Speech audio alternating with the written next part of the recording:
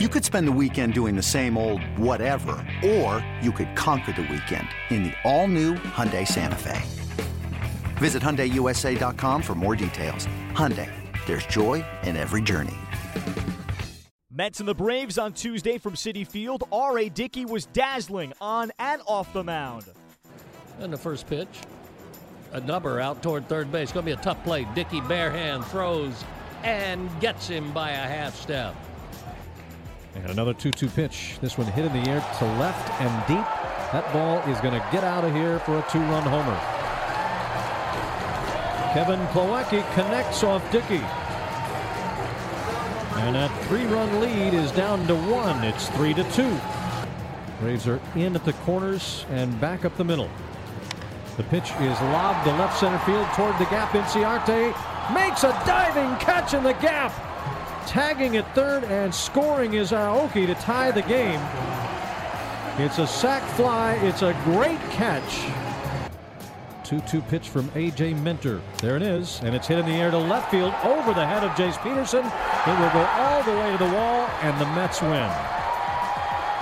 The Mets make it 2 in a row over the Braves with a come-from-behind 4-3 victory on Tuesday. It spoils a good performance from R.A. Dickey of Atlanta. He goes 6 2/3, giving up 5 hits, 2 runs, no walks, striking out 4. Kevin Plawecki for the Mets, 2 for 4, drove in a pair. Brandon Nimmo, 2 for 4. Atlanta builds an early 3-0 second-inning lead against the Mets at Citi Field, but they're unable to hold it as they fall 4-3 on Tuesday. After the game, here's Braves manager Brian Snitker. Way that thing, can be one pitch or whatever, but he threw really good. I mean, it was really good, and yeah, we just wish he could have got him to win. When you came out there, he almost suggested to go to well, it was. I just asked him how he felt, where he was, and I said when Plawecki hit that one foul, that kind of they hadn't swung like that at him, and I just wanted to kind of feel like or get his opinion where he was, and I think he was, in talking to him, it's like, I could wake up, and he kind of felt like, too, it was maybe a better matchup than what he had going right then. And that's why I went out there to talk to him. He's got a better feel for it than I do. Just like I say, it was kind of, when Plawecki hit that one foul, as they hadn't done that yet, so, and it can come and go that quick. It didn't take Ender too long to pick up 200, the third pitch of the game? Great, yeah. No, it's good for him. We all were.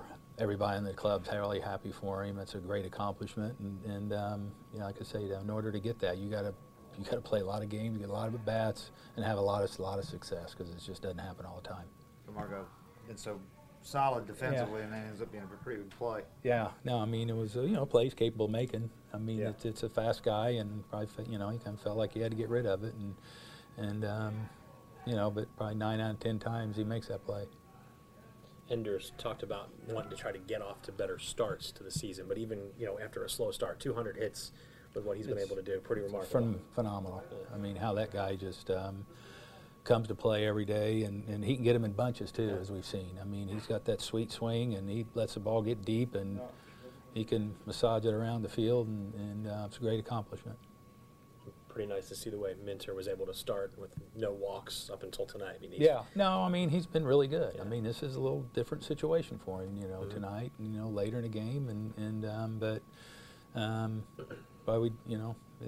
it'll be a good experience for him to have that feel and all, because he's been really, really good. He gets a little test there, and also Winkler gets a test back-to-back games. Yeah, that's the first time I think we've done that with him. He just was, limited yesterday and felt like he'd be okay today, and to get that one out. And big spot right there, the runner at third base. So that's a great job by him, too. They're getting great experience here, great experience. Did you ever get what they said? There was the weird call. Was he calling umpire interference? Yeah, he umpire interfered.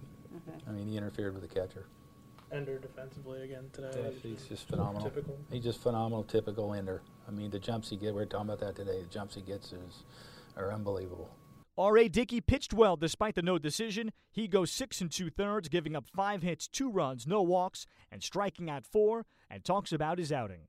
It's great coming back here. I have a lot of history here, and this was a place where I really resurrected my career, so there's some poetry to throwing well here, and especially one of the last outings of the year. And it was nice to get to tip my hat to a bunch of fans who've really supported me while I was here and beyond being here. At 4 through 6, it looked like you were going to repeat last week's performance. Yeah, I had a good feel for it, and I was changing speeds better than I have in the past with it. The slower one tonight was a little bit had a little bit more movement, so I went to that quite a bit more than I normally do. But I was having a lot of success in the strike zone with it. That one to Plawecki kind of rolled up there, and he barreled it, and